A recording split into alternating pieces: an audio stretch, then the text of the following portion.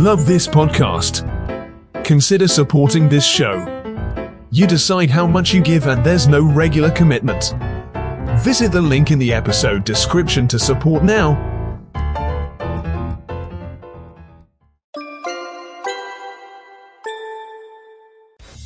From the minds that brought you the smash hit podcast Your Life the Mixtape and Headliners comes Your Life the Mixtape magazine, a free monthly digital magazine that focuses on music, culture, and social commentary on current news and events. Visit www.yourlifethemixtape.com to subscribe today.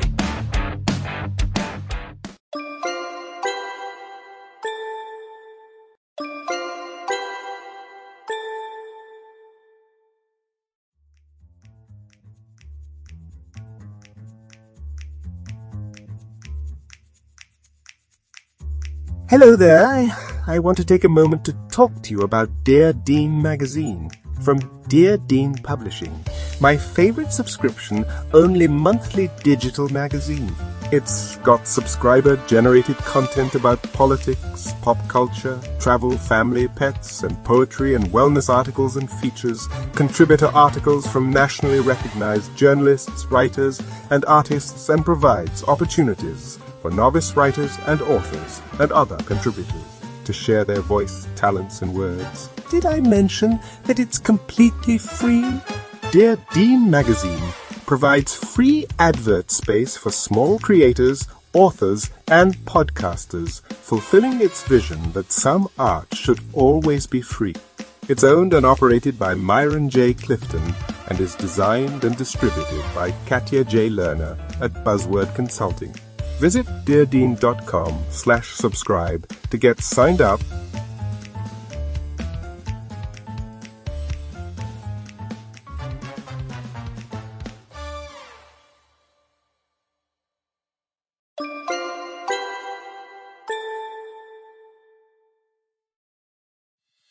You're listening to Headliners, the podcast featuring the best and brightest of entertainment from all over the world. Now here's your host, Greg Howard Jr.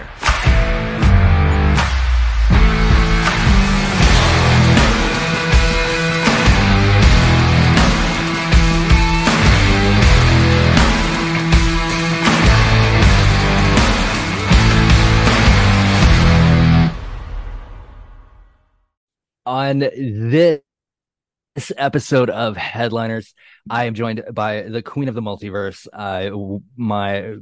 my platonic life mate, yes. my everything, the only person that I would wake up at bullshit o'clock in the morning for. Please welcome the absolutely incomparable, the future EGOT, the one and only Miss Jennifer Bush Harris. Good morning. Thank you. Because I too am secretly platonically in love with you. So you were the only person I would get out of my bed at bullshit o'clock for, because we have a world to conquer or continue to burn. I'm not sure which one it is today. Right. And also, I've already said that if I win anything substantial, that I already know that you're going with me. And if the stylist is rude, you're going to tell her shoes are ugly. And you told her to bring me jewel tones, not neutrals.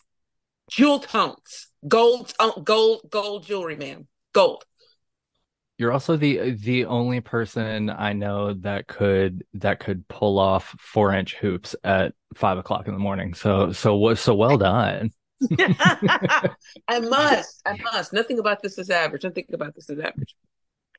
So you are someone who pumps out content at an alarming rate. Tell me, you use the word alarming. Alarming. Right. Of all people. So tell me, what is of the many things that are out from you right now, what do you want people to really be reading right now? Oh my, of all the things that are happening, but I'm going to answer your first part first. Pin in that. What I've learned, and I've learned this since I was a little girl, and maybe when I really began to delve into writing in high school, I've learned to be very sentient when that creative energy hits, and I try to harness it as quickly as possible, as fast as possible, and just ride it. Right, just go. We're just gonna go with it and see where it goes. And also, I have discovered that the cloud is really the artist's imagination. That's the storage bank. The best thing that is as convoluted, right, as smartphones and this level of AI and the matrix is, the best thing for a creative is having somewhere to put that so you don't lose it.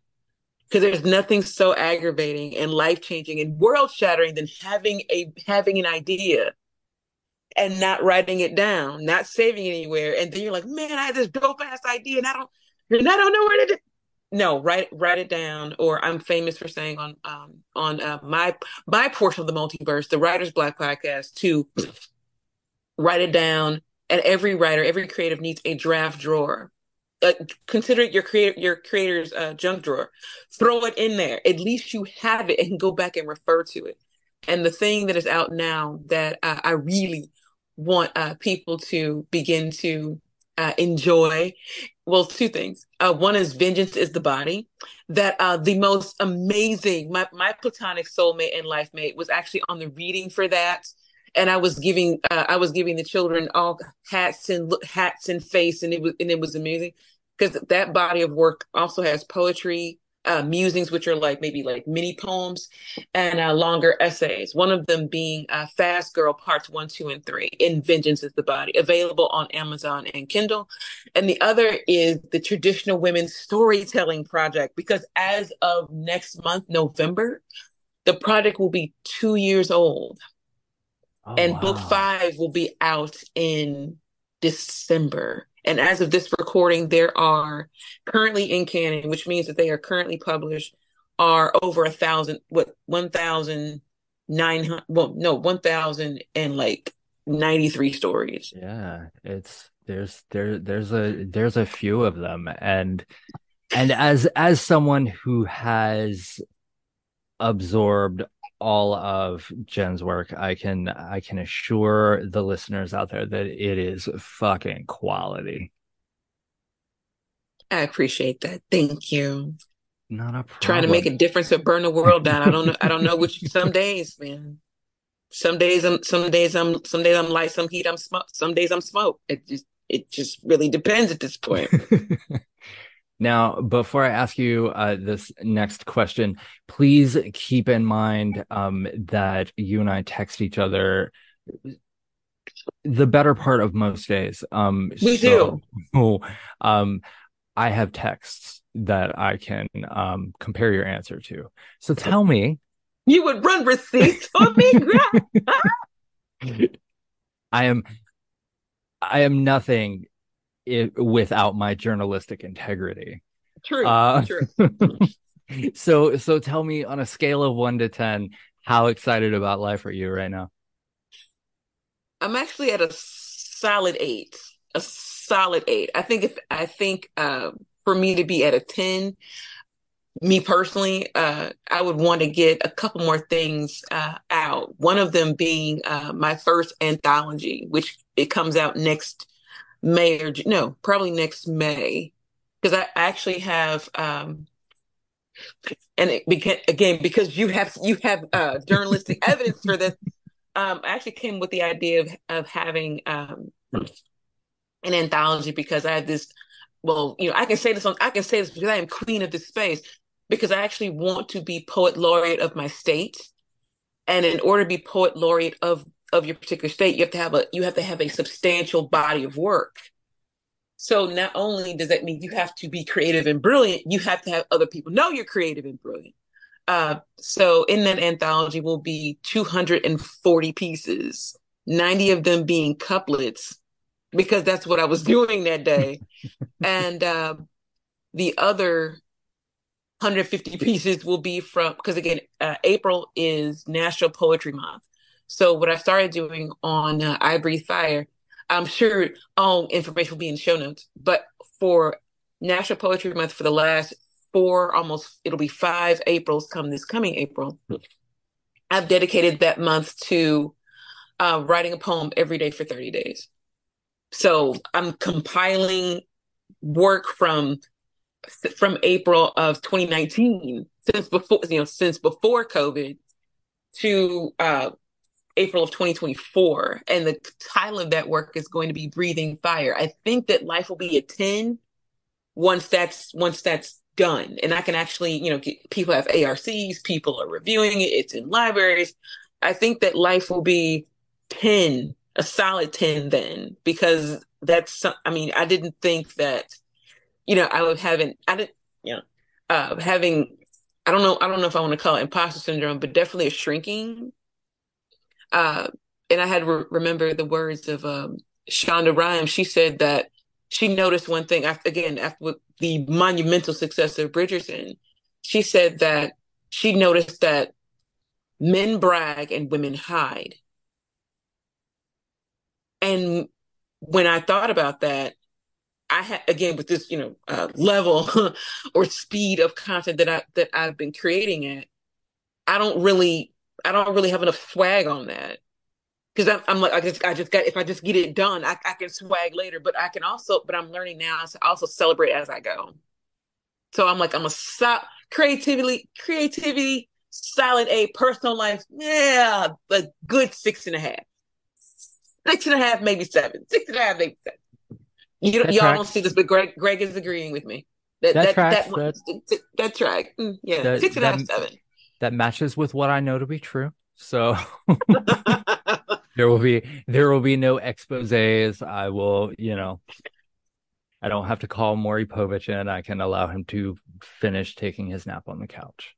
Right. Or you can just, buy Jen's work, and if you know, but because the children love a little bit of mess and gossip and chaos, if you want to get a peek into that, read Sweethearts and Love Notes. Greg did. So yes. Read Sweethearts and Love Notes. Yes. What has so far in your career as a poet, as a writer, as a griot, as all of these things, what has been the highlight for you? Like what's been the best moment? One of my good girlfriends, actually, her name is Dina. Shouts to Dina. And Dina actually read my first novel, Ruby. And she's very how she moves in the world, very cognizant. I tell her, one of my favorite Black women on the planet currently, and she does what I call thug motivation. So she won't tell me, oh babe, it's hard. I know it's hard, but go ahead. Much like you, she'll be like, but bitch, did you finish it? But bitch, did you finish it? And what she did was she actually got me a Coursera course for screenwriting. And I cried because I had not had the level of support that I thought that I needed to do other things. And then she said that once that Coursera, the Coursera, for people who don't know, Coursera is very self-determined, very self-paced. And she is forever telling me, do this, market this way, trying to, again, boost up the writer resume, which I'm here for. So when she actually got me that screenwriting class, there was a portion of me that was very affirmed. So far, I am in progress to becoming a credentialed screenwriter. And the first script that I'm adapting is my own work. That's just an immeasurable flex. I'm adapting my own shit. That's my own shit. And 3 acts. And at the end of the course, I'll have that certification. So I'll be a real screenwriter.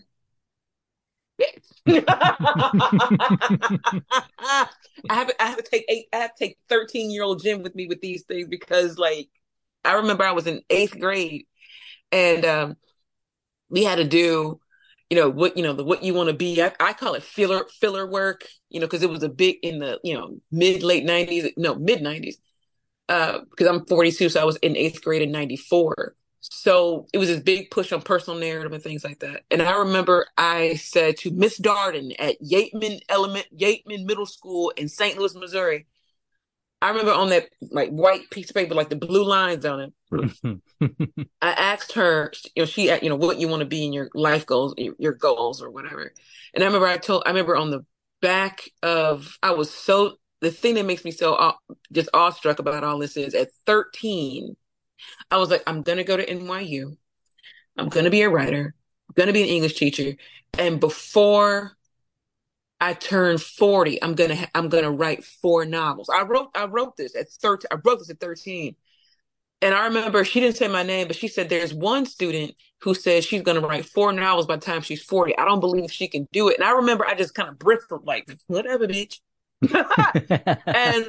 and then when I sat, as COVID made us all do, when I actually had to sit in my own creative lull spaces and regrets or whatnot, in that phantom zone, I actually began to sit up and count, like, I did this, I wrote this, I did this, I did that. I did that. I mean, the only thing I didn't do was I wrote 1 novel so far. Well, 2, if you count a Rosary that I'm actually workshopping. I want to redo that. But as of this particular date, I have written 27 books. I've written 27 books. I've started a storytelling project. I am finishing a screenplay.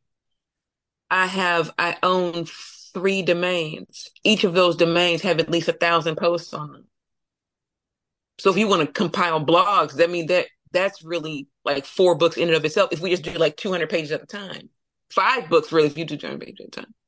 I have people in academia who follow me on social media who like my analysis for what we are currently seeing in culture.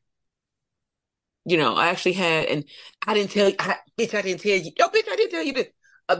There is a doctor, I'm not going to give her name, at the University of Missouri, St. Louis, who is actually right now looking over my 5-part miniseries for the necromancy of Black women.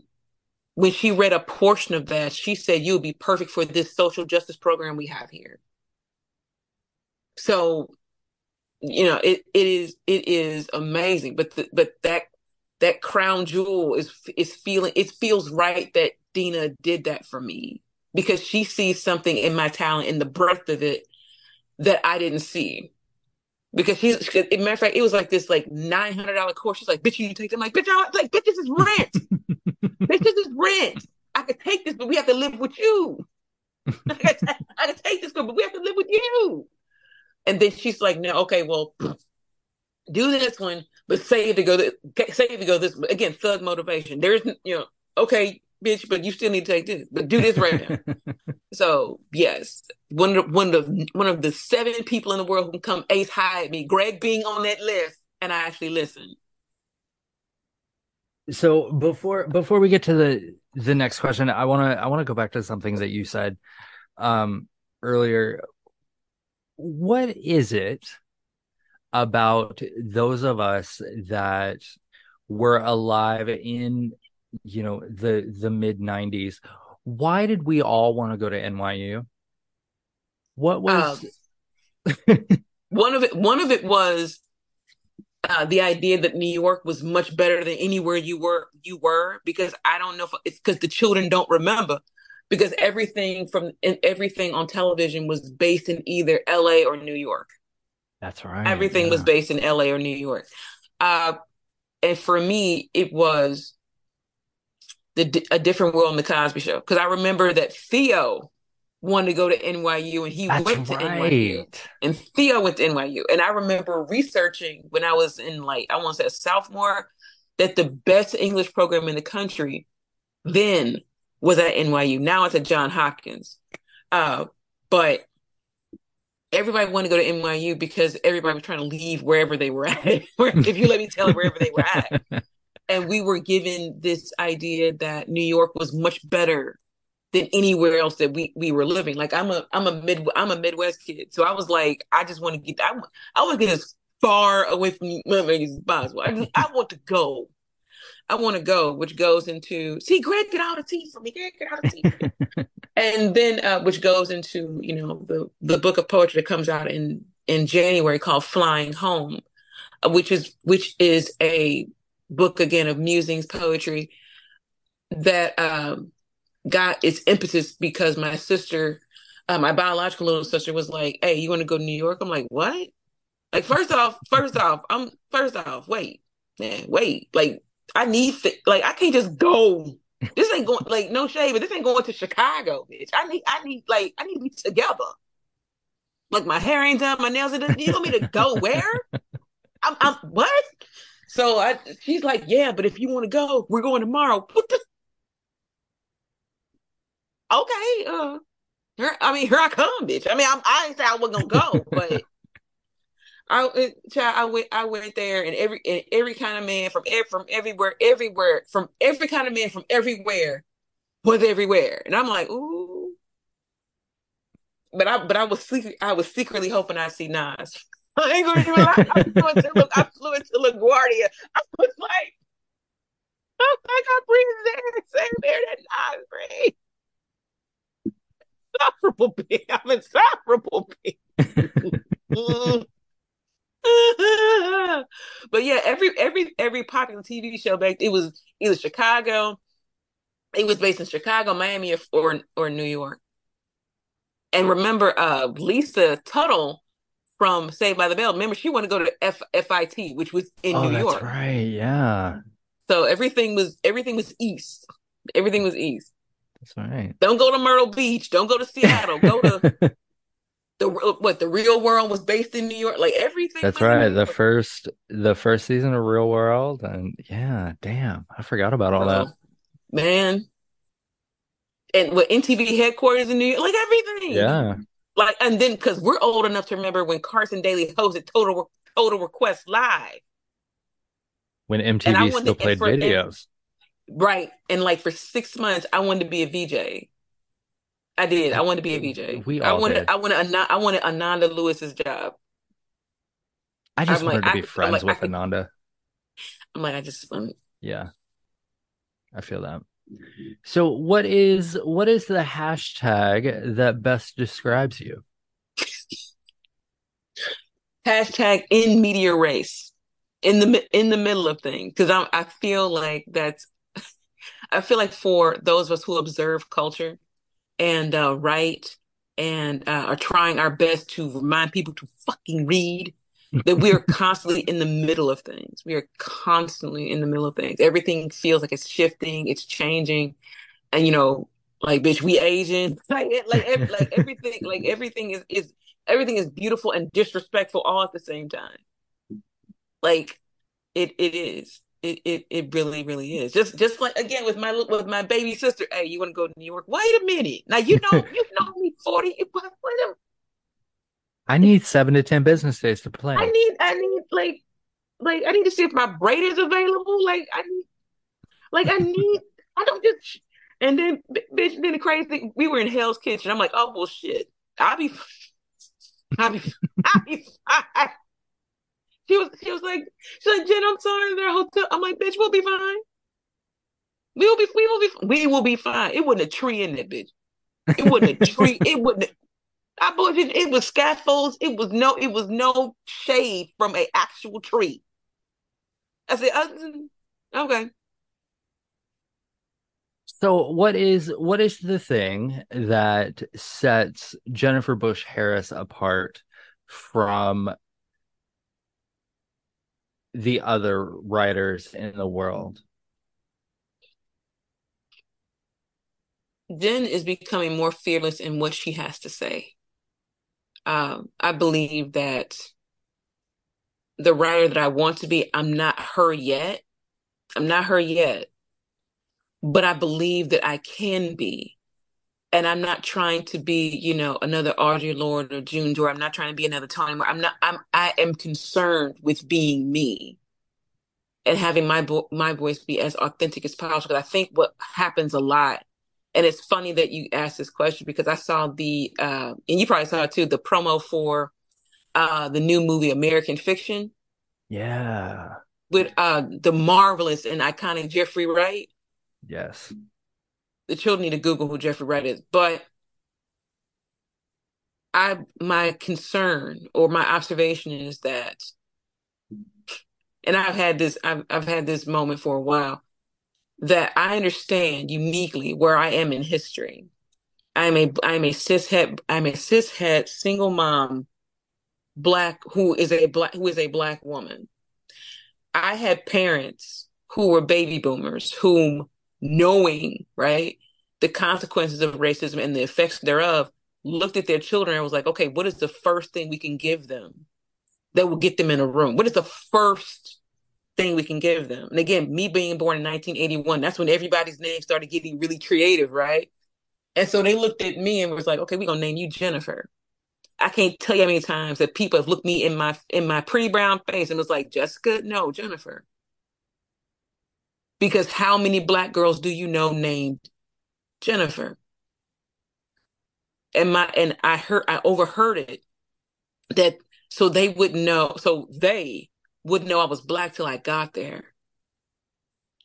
And in those, easy, slips of power, have I really began to examine what it costs to really be, as Baldwin says, a creative, because it is easy for people in my situation to cater to what, quote unquote, a greater white audience would want me to say. I've had people, and you've seen it. I've had people, as this storytelling project has advanced and morphed, right? I've had white women add to this canon and then say that some of the most off the wall ass shit, as if I am still not going to gather you. Just because you're invited into this space does not mean that I cease to be black and woman with all the experiences therein.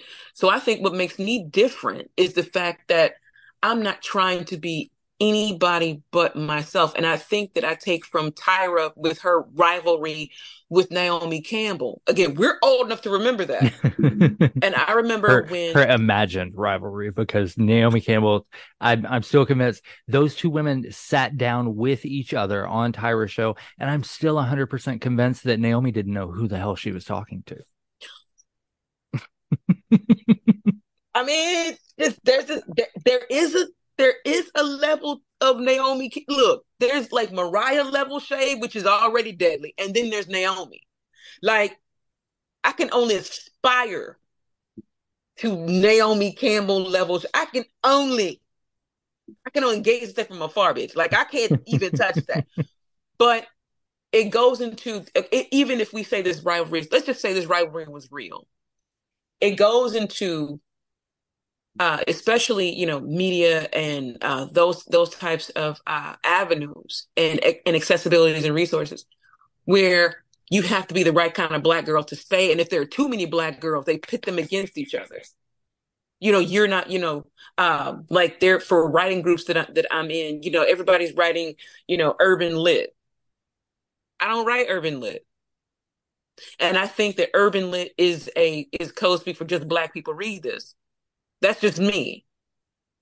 And again, in this coded language of, okay, since you're a black woman, you must write street lit. I don't.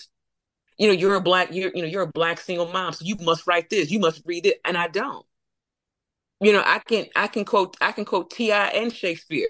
I mean, so for people who know me in real life, I can quote the Bible and rap lyrics. I mean, so this is And I have experienced that in the same breath.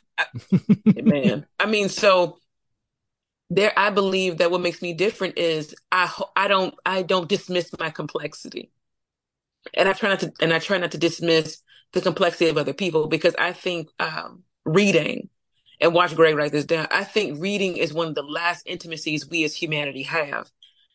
As of right, even when right.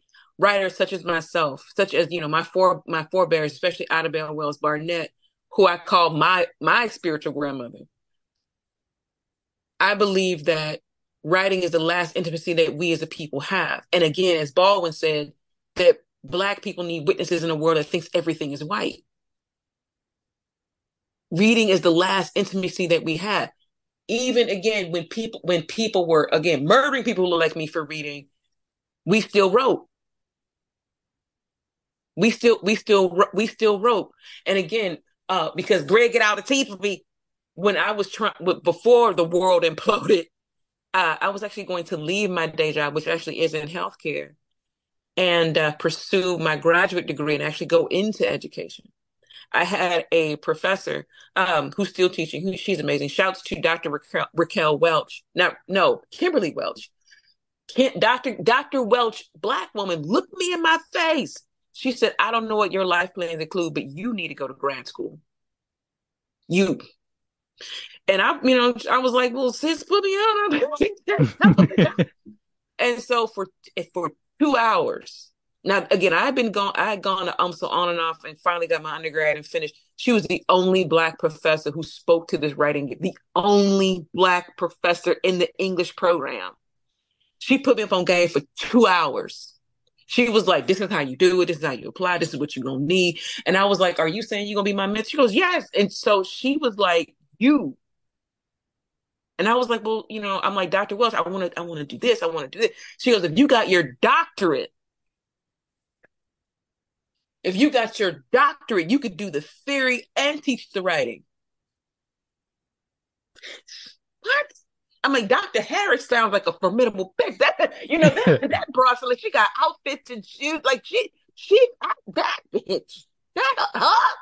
We could, with all my country, but she sounds formidable. But when COVID happened, I couldn't access and had to feed children because the people get mad when you don't take care of your children.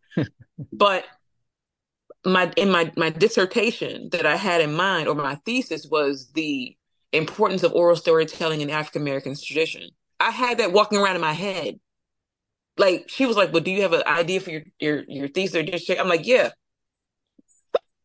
Because again, Greg knows, like, yeah, of course you had in your back. Of course you did. Of course I did. But yeah, that was going to be my thesis, the importance of oral storytelling in the African American tradition. I mean, but I might, the MFA is out there. I toy with the idea of doing that, but I need to make sure that the children eat. But we go, yeah. Did you just see thug motivation? Like, bitch, did you just look at me, bitch? I need that. Yeah, sure did.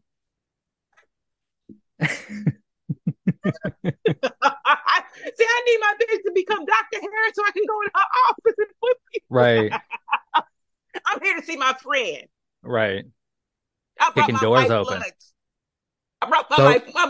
I don't need a pass. My wife, right? Throwing kids out of the office. Office hours are over. Goddammit. I really believe you would. I really believe you would do that. I brought Chick-fil-A and problems, bitch. I need 2 hours. Right. What's the best advice that you've ever been given? The best advice I've been given is actually from my mom. She said, "Don't die with your dream in you." I remember the first time you told me that. It actually, I think I have the screenshot of the text.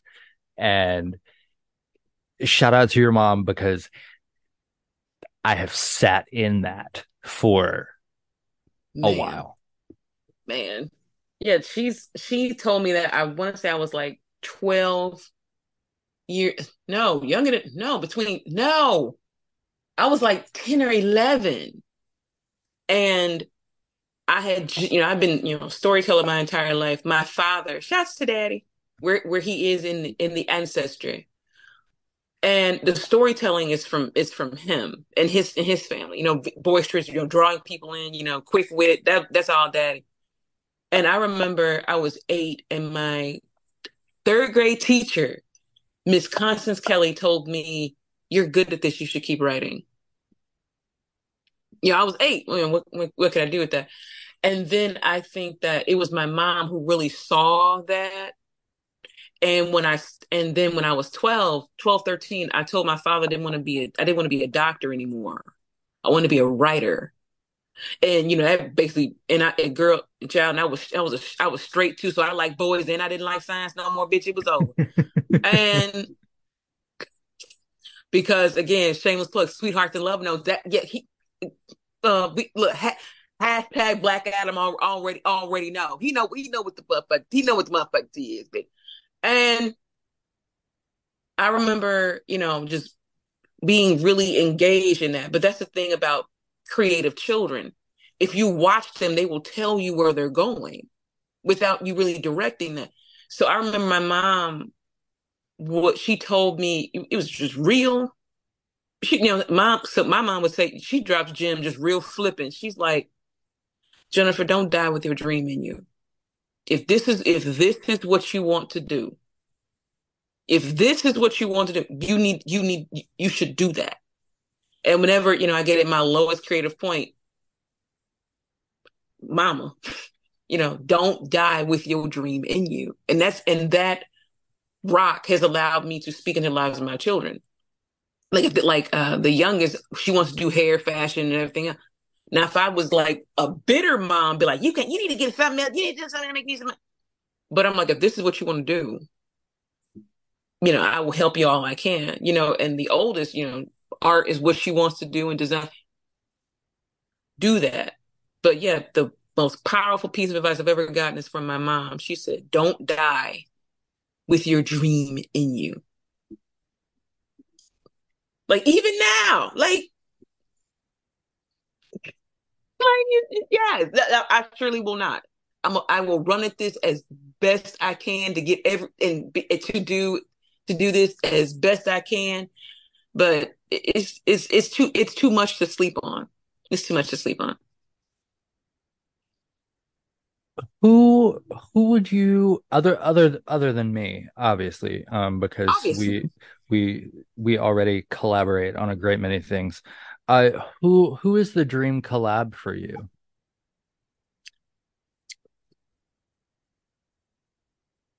Shonda Rhimes. That's Shonda right. Rhimes. Yes. Shonda Rhimes. I in my imagination, I think that, well, I also read The Year of Yes by her. So I think that for as expansive as her imagination is, I would just love to be. I think she has what I really want in my house, and I think that Shonda might have something different. I have no idea if she does. I call it a shadow wall, which is basically this big blank wall, right? And as you get ideas, you just tack them to this wall. And you basically are mapping your imagination. So I'm like, okay, like if you come up with, let's just say for her idea for Bridgerton, I have no idea if Shonda did this or not. Let's just say she did and had this big like physical wall, right? And start to, map Charlotte. Okay, these are her issues. This is where she's from. And just begin, this is season 1. This is what we're going to face in season 2. And just begin to just map all that out. I think with as expansive as her imagination is and how she's cultivated it to be that expansive, I think that collab would be amazing. I really, really do. I have a great deal of respect for her. And I think that which is why the only thing I didn't do, I have to renew my master class, but I want to do her class, Intro to TV Writing, because there's pieces of that. I mean, again, because content, right? And there are pieces of that I think I can use for something else I have in my back pocket. No, I didn't even tell you, bitch. I didn't tell you. I'll tell you later, bitch. Tell you later. What is your favorite time of day? Actually, early morning, round about this time, because no one's calling my name, no one needs anything, and if I were to want to write, I can. So it's very me focused. Or right about at sunrise. That's my favorite. That's actually my favorite time of day. If I don't have to get up and do anything, which is odd. What are the 3 things that Jennifer Bush Harris cannot live without? Pins, my iCloud, and hugs from my children. I love that. If you could start your career over from day one, would you do anything differently? Um, the only thing different I think I would have done is to have trusted my talent and went ahead and majored in English journalism and just and had that been my springboard to do what I wanted to do instead of trying to make money first. But that is what I would have done. And but I think that this speaks to, and Taraji P. Henson talked about this in her book Around the Way Girl. Me growing up in a very working class family, I think this is just me. I think a lot of working class kids, working class parents have kids that are creatives, and there's either no money or no time. So we right um in that populace, we use the tools that we have, the access that we have to do what we think we can do. Like I didn't even know what blogging was, so I got to college. Like Well, because we didn't have the internet until then. right, like we didn't get the internet till high school. Like, and even then, what was it? People had fandoms that they were writing on, and there was no Yeah. Reddit, there was no face. People forget Facebook, Google, Insta. This stuff is less than 20 years old. By the time we got exposed to that, we were already, having escapades that are not, that you can't find on the internet. Thank But God. man, but they're just disposable camera nights. The kids don't know about that. But and then I look back and I'm like, man, if I had access to this, I think I would have been further. But I also think that's a cop out because but in that, not having quote unquote, what did we have? We had libraries, and we had libraries, we had TV, we had people outside, right? And write your story longhand. So there are certain things I think I was allowed to cultivate because I didn't have the distraction, quote unquote, of modern technology. Like if I had an idea for a story, I couldn't like run to Google. Okay, did anybody write this? The only choice I had was to write it down. But then that goes a lot to, I think, again, that working class mentality of either we don't have money for this or we don't have time for this. And the other person I want to bring to this space about this is my aunt Linda, who is much like Jennifer Lewis, who I adore her. She is. One day I'm just gonna take my aunt and be like, this is her, and you be like, oh yeah, that's Jennifer Lewis. And when I would get my hair done as a little girl, I would read to her whatever book I was reading. She would ask me about school. So there was someone, and I'm very blessed to have had that. There was at least somebody who saw who saw me and was like, oh no, this one's finna be special. We need to nurture this. And at the same time, I also had the family of uh if you don't know the word, look it up. Yep. Not the dictionary app. Get the actual dictionary and look it up. I came from the teachers that were like, okay, you misspelled this word, write it up, get the folded piece of paper and write it 5 times. You can stop misspelling it. Yeah. So I think those particular skills cultivated the ability to kind of look at the world like I do. What is the weirdest word in the English language?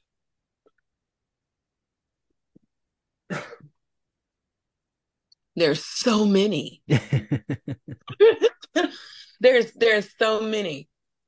The weirdest to me, the weirdest word and the best word in the English language is zhuzh. Yes. Zhuzh is what is ZHUSH Yeah, or I think so. or UCHUZHU.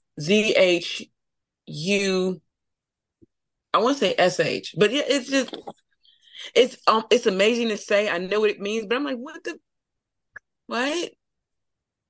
This is no. Too many Like consonants, now, not enough vowels. but it's not. It feels it feels like it's not. It does. But we also know that I think zhuzh is what, a Yiddish word? I believe so. I'm not sure. But according to the gods of the dictionary app, it's a noun and a verb. Verb, make something more stylish, lively, or attractive. Or a noun, an act, addition, or quality that makes something more stylish, lively, or attractive. Hmm. I mean, just yep. And the source of zhuzh, as with most slang terms, is problematic. Zhuzh may be purely onomatopoeic, representing the sound of someone rushing around. It may be from Polari, a kind of British slang derived largely from Italian and is used since the 18th century among theatrical and circus performers. And some may, and here we go again, right? The dictionary being problematic this early. Perform 18th century performers, 18th century theatrical and circus performers, and in some gay and lesbian communities. Finally, zhuzh Z-H-U-Z-H-U-Z-H may be from Romani juju, clean and neat. Oh. Weirdest. Well, and that's fair because like zhuzh is kind of that sound like when we were kids and we wear the windbreaker pants and we start walking too fast. It's that noise. That track. Absolutely tracks. So at this moment in time, what is at the top of your professional bucket list? Like what's the apex for you right now? Winning an Oscar for Best Original Screenplay. That is goddamn right. That is my Mount Everest. That is what I want. That is what I want. If the EGOT comes, that'd be cool. That'd be cool. That'd be cool. But if I could like start with the O, like if I start with that, that'd be cool. And then like Oscar, Grammy, then like maybe Ruby gets turned into a play. It goes off Broadway. Then okay, then Tony. Then when they adapt it, because when they adapt into a TV miniseries, okay, Emmy, Oscar, Grammy, Tony, Oscar, Grammy, Tony, Emmy. That's what I would in that order. I do. That's what I want. Is there somebody whose career path inspires you the most? Like whose career do you look at and go, that's how I want to do it? Shonda Rhimes. But even when she talked about that in The Year of Yes, she's like, she talks about how she kept her head down and hustled. Most people, I think, believe that Shonda Rhimes just like appeared, but she said that she actually started like writing scripts in college and kind of playing with that. And I didn't know she actually wrote the script for Crossroads. Really? And she actually said that if screenwriting writing didn't work out, she was going to go to med school. So I mean. And I remember she said that she actually started, writing, like she is now, when she was living with her sister in her sister's basement. But she's also said that Shondaland was the creative place that she made when she was a little girl, and going through horrible bullying in school, and so this was this place that she was herself, and everything. Was existing all at one time. But the thing that struck me about her career path is not just that she built it, but the fact that it exists, if that makes any sense. Yeah. And when I look at her, I'm like, I'm not crazy. It's possible. I'm not, because what they love to do for girls is, as allergies wake up, Um, what they love to do, what the world loves to do for girls is shrink them. Well, you can't be, talented and pretty. You have to pick one, which is why I think on some level people don't really know what to do with Beyonce because she's beautiful, yes, but clearly she's remarkably talented. And this is just my personal observation. I think that the world was like, okay, Destiny's Child is another girl group. They gonna do they run. Somebody gonna be the breakout, and we gonna never hear from them again. Beyonce will have maybe 2 or 3 albums. She'll fall off. That's what I personally think. And now that she has been meteoric, people don't know what to do with that because the expectation of her was to stay in this little box, and she has not. And I think that and even flipping it back on Shonda, I think that what people really wanted from Shonda Rhimes was to stay in this box. Just give us grace. Just give us this. Don't give. Scandal is so revolutionary because it exists. Just like how to get away with murder. You have this Black woman who has created her career from her imagination. Immeasurable flex. So if I could model any career, it would be her. Because when I look at the product she's doing, for all the stuff that I want to do, that you've seen, that we talked about doing, for all that I want to do, I'm like, okay, I'm not crazy. It can be done. It's possible. So yeah, it would Shonda Lynn Rhimes. Yes. Because I too would have left had ABC told me I can't have a Disney pass. I'm leaving and I'm taking all my stuff. Yes. Yep. I bet whoever did they got fired. Oh, absolutely. That same day. They had to be. You let $2 billion in programming go because you wouldn't give her a pass. They probably didn't even say anything. They probably walked into that person's office with a box. And they were just like, pack it up. Sign this. Sign this and get out. Yep. So this show started out as a music show, as you well know. So what are you listening to right now? What's heavily played in your house? Magic 2 and 3. heavy on Magic 3 because I'm like my favorite tracks off that album right now are Tisk, 1-800 Nas and Hit, and Superhero Status. Because I remember when all the rest of the press came out about it, and there was one article I read that said that Nas and Hit recorded 6 albums in 3 years. Be like, what? Like what? Six albums in 3 years. Now again, to date myself a little bit, we know that my first and only love, Nasir Oludare-Jones, the only MC who every time I hear his voice, my body goes, that must be your soulmate, bitch. And the man who God has, you have to have that level of energy only. He has been rapping since he was 17. People forget that. Nas has been an MC for 30 years. 30 years. I quote him in casual conversation. I'm forever saying sooner or later we'll all see who the prophet. Sooner or later we'll all see who the prophet is. To the point that my children listen to Nas. Like, isn't them right? That like something about that is amazing. I'm here for it. But yeah, Magic 2 and 3, and especially the Magic 2 album, Bokeem Woodbine and Abracadabra. Oh yeah.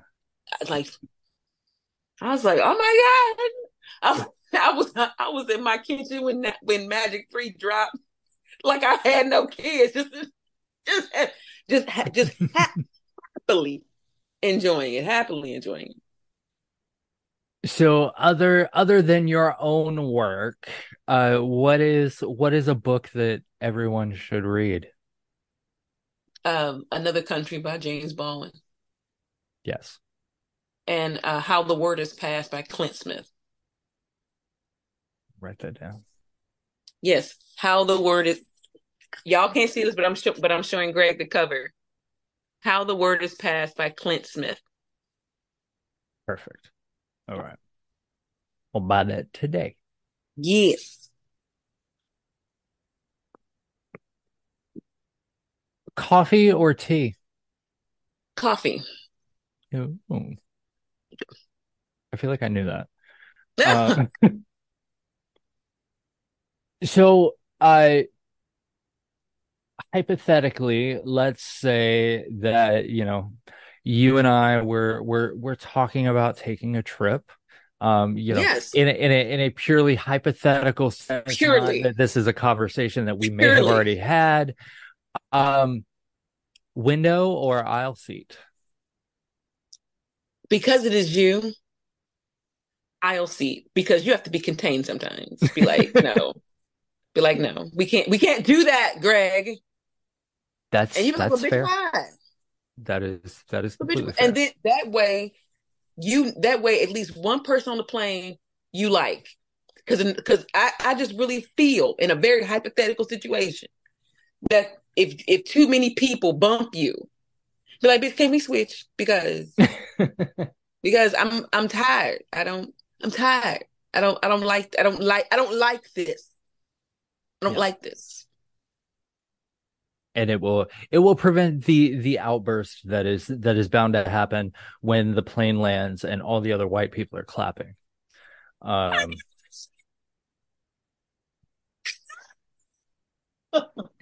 Why I love you like I do. I just be like, stop clapping. Just get Stop shut it. up. Stop it. Stop it. If you had to pick a theme song to describe where you are as a writer right now, what song would that be?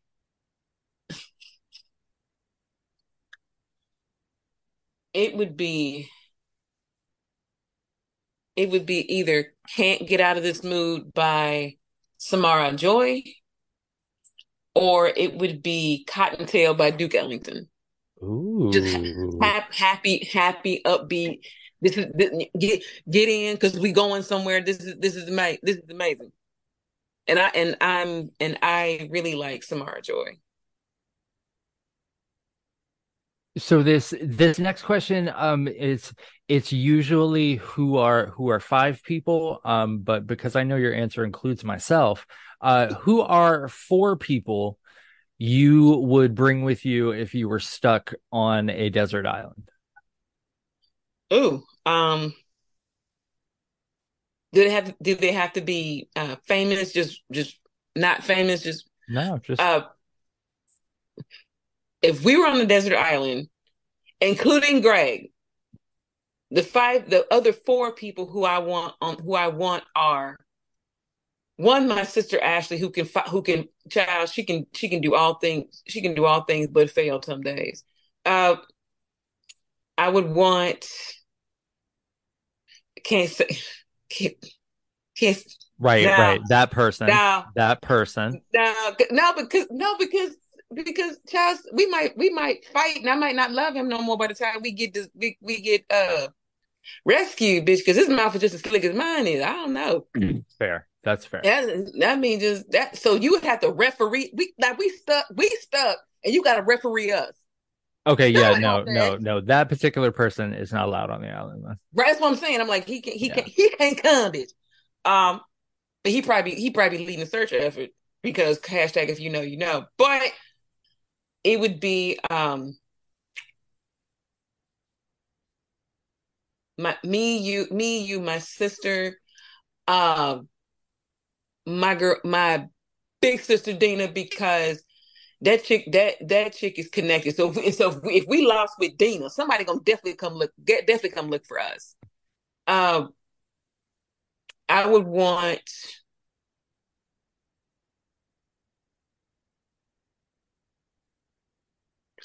I would also want.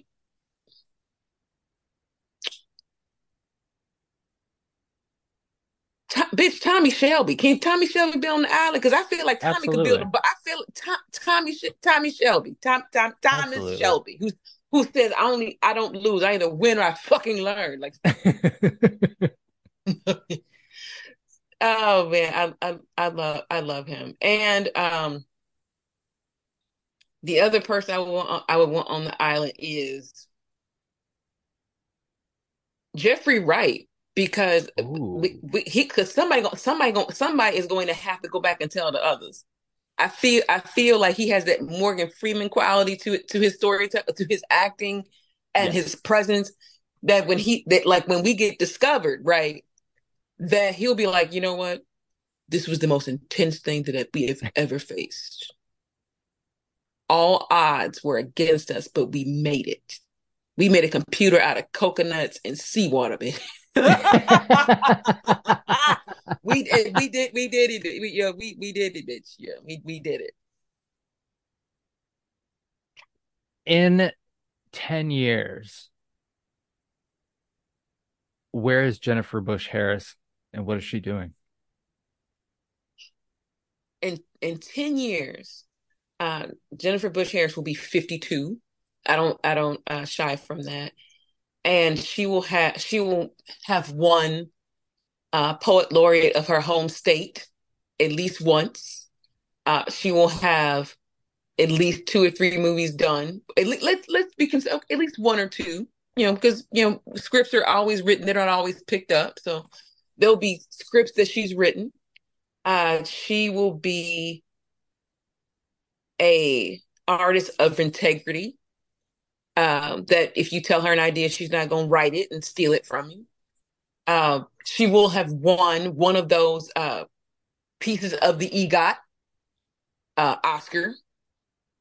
Uh, and I will be building my own Shondaland. But if since it's mine, right? Since it's mine, um, I would name it. I would probably name it 42 Studios, because one of my favorite people in history is Jackie Robinson. So it'll probably 40, 42 studios. And this is where the rest of the magic happens. Because I think that one of the essential things that I'm learning, in this baby eldership place that I'm in, and the, spheres by which I go, there has to be somebody to encourage the artists who are upcoming, who to give them direction, safety, instruction where I didn't have it or you didn't have it. So again, for the kids who still may not have internet at home, or be in that space of we don't have time, we don't have money, go ahead as what was it, Dr. Vivian Ayers, when she, who is Phylicia Rashad and Debbie Allen's mom. She is, as of this recording, she is still living. She said that Debbie said that Miss Vivian had told her that when she was a little girl writing poetry, they'd be like, that whatever, put that down, come in here and fry this chicken. So someone has to leave the light on, as it were. So if that means that if you come by this way, and there is something that you get from this well of wisdom, wit, or shenanigans that allows you to go further on your journey, I've done my job. But Jennifer Bush Harris would be an award-winning screenwriter, author, playwright, and possibly on her way to her EGOT with a house in the south of France, where she goes to hide from people because humanity can be taxing. I love people, and people are draining. It's completely fair. So usually in this part of the show, I I thank the guest for being here, but you were not given a choice. I sent you the pitch deck, and I was like, you have to do this. Of course. But for the sake of tradition, and this being, I believe that this is like the 7th time that we've done this. Not this particular show, but across the multiverse of the shows that I've done, this is like the 7th or 8th time, and it is a joy every time. Even though I talk to you more than I talk to myself, so thank you. That's intense. Thank you as always for taking time out of your enterprise building schedule to talk to me. Always. Because you're my soulmate. Yes. You're my soulmate. So tell the children where they can get their hands on the many works of Jennifer Bush Harris. Oh my goodness. You can always find me on Amazon and Kindle, either under the traditional women stories are published under Jennifer P, as in Paul Harris. Books of poetry are under Jennifer Bush Harris, BUSH-HARRIS. Again, all works are on Amazon and Kindle. If you search either Jennifer Harris, Jennifer P. Harris, or Jennifer Bush Harris, because clearly I'm schizophrenic some days. And you know as well as I do, once you start publishing in one name, it has to follow. And some things were published when I was married to Mr. Harris, and other things were published after. I'm like, fuck this, I want my name back. So my maiden name is Bush. And also you can follow the What Jay Said podcast, which is available on Apple Podcasts, Google Play, and Spotify. The Writer's Block podcast, which is 4 episodes away from 200 episodes. Yes. The red and black logo also on I almost said Amazon Music. Perhaps one day it will be. I think it is, but I have to double check. But definitely on Apple Podcasts, Google Play, and Spotify. The I Need the Velmas podcast, which season 1 ends formally Saturday, the 21st of October. Yay for that.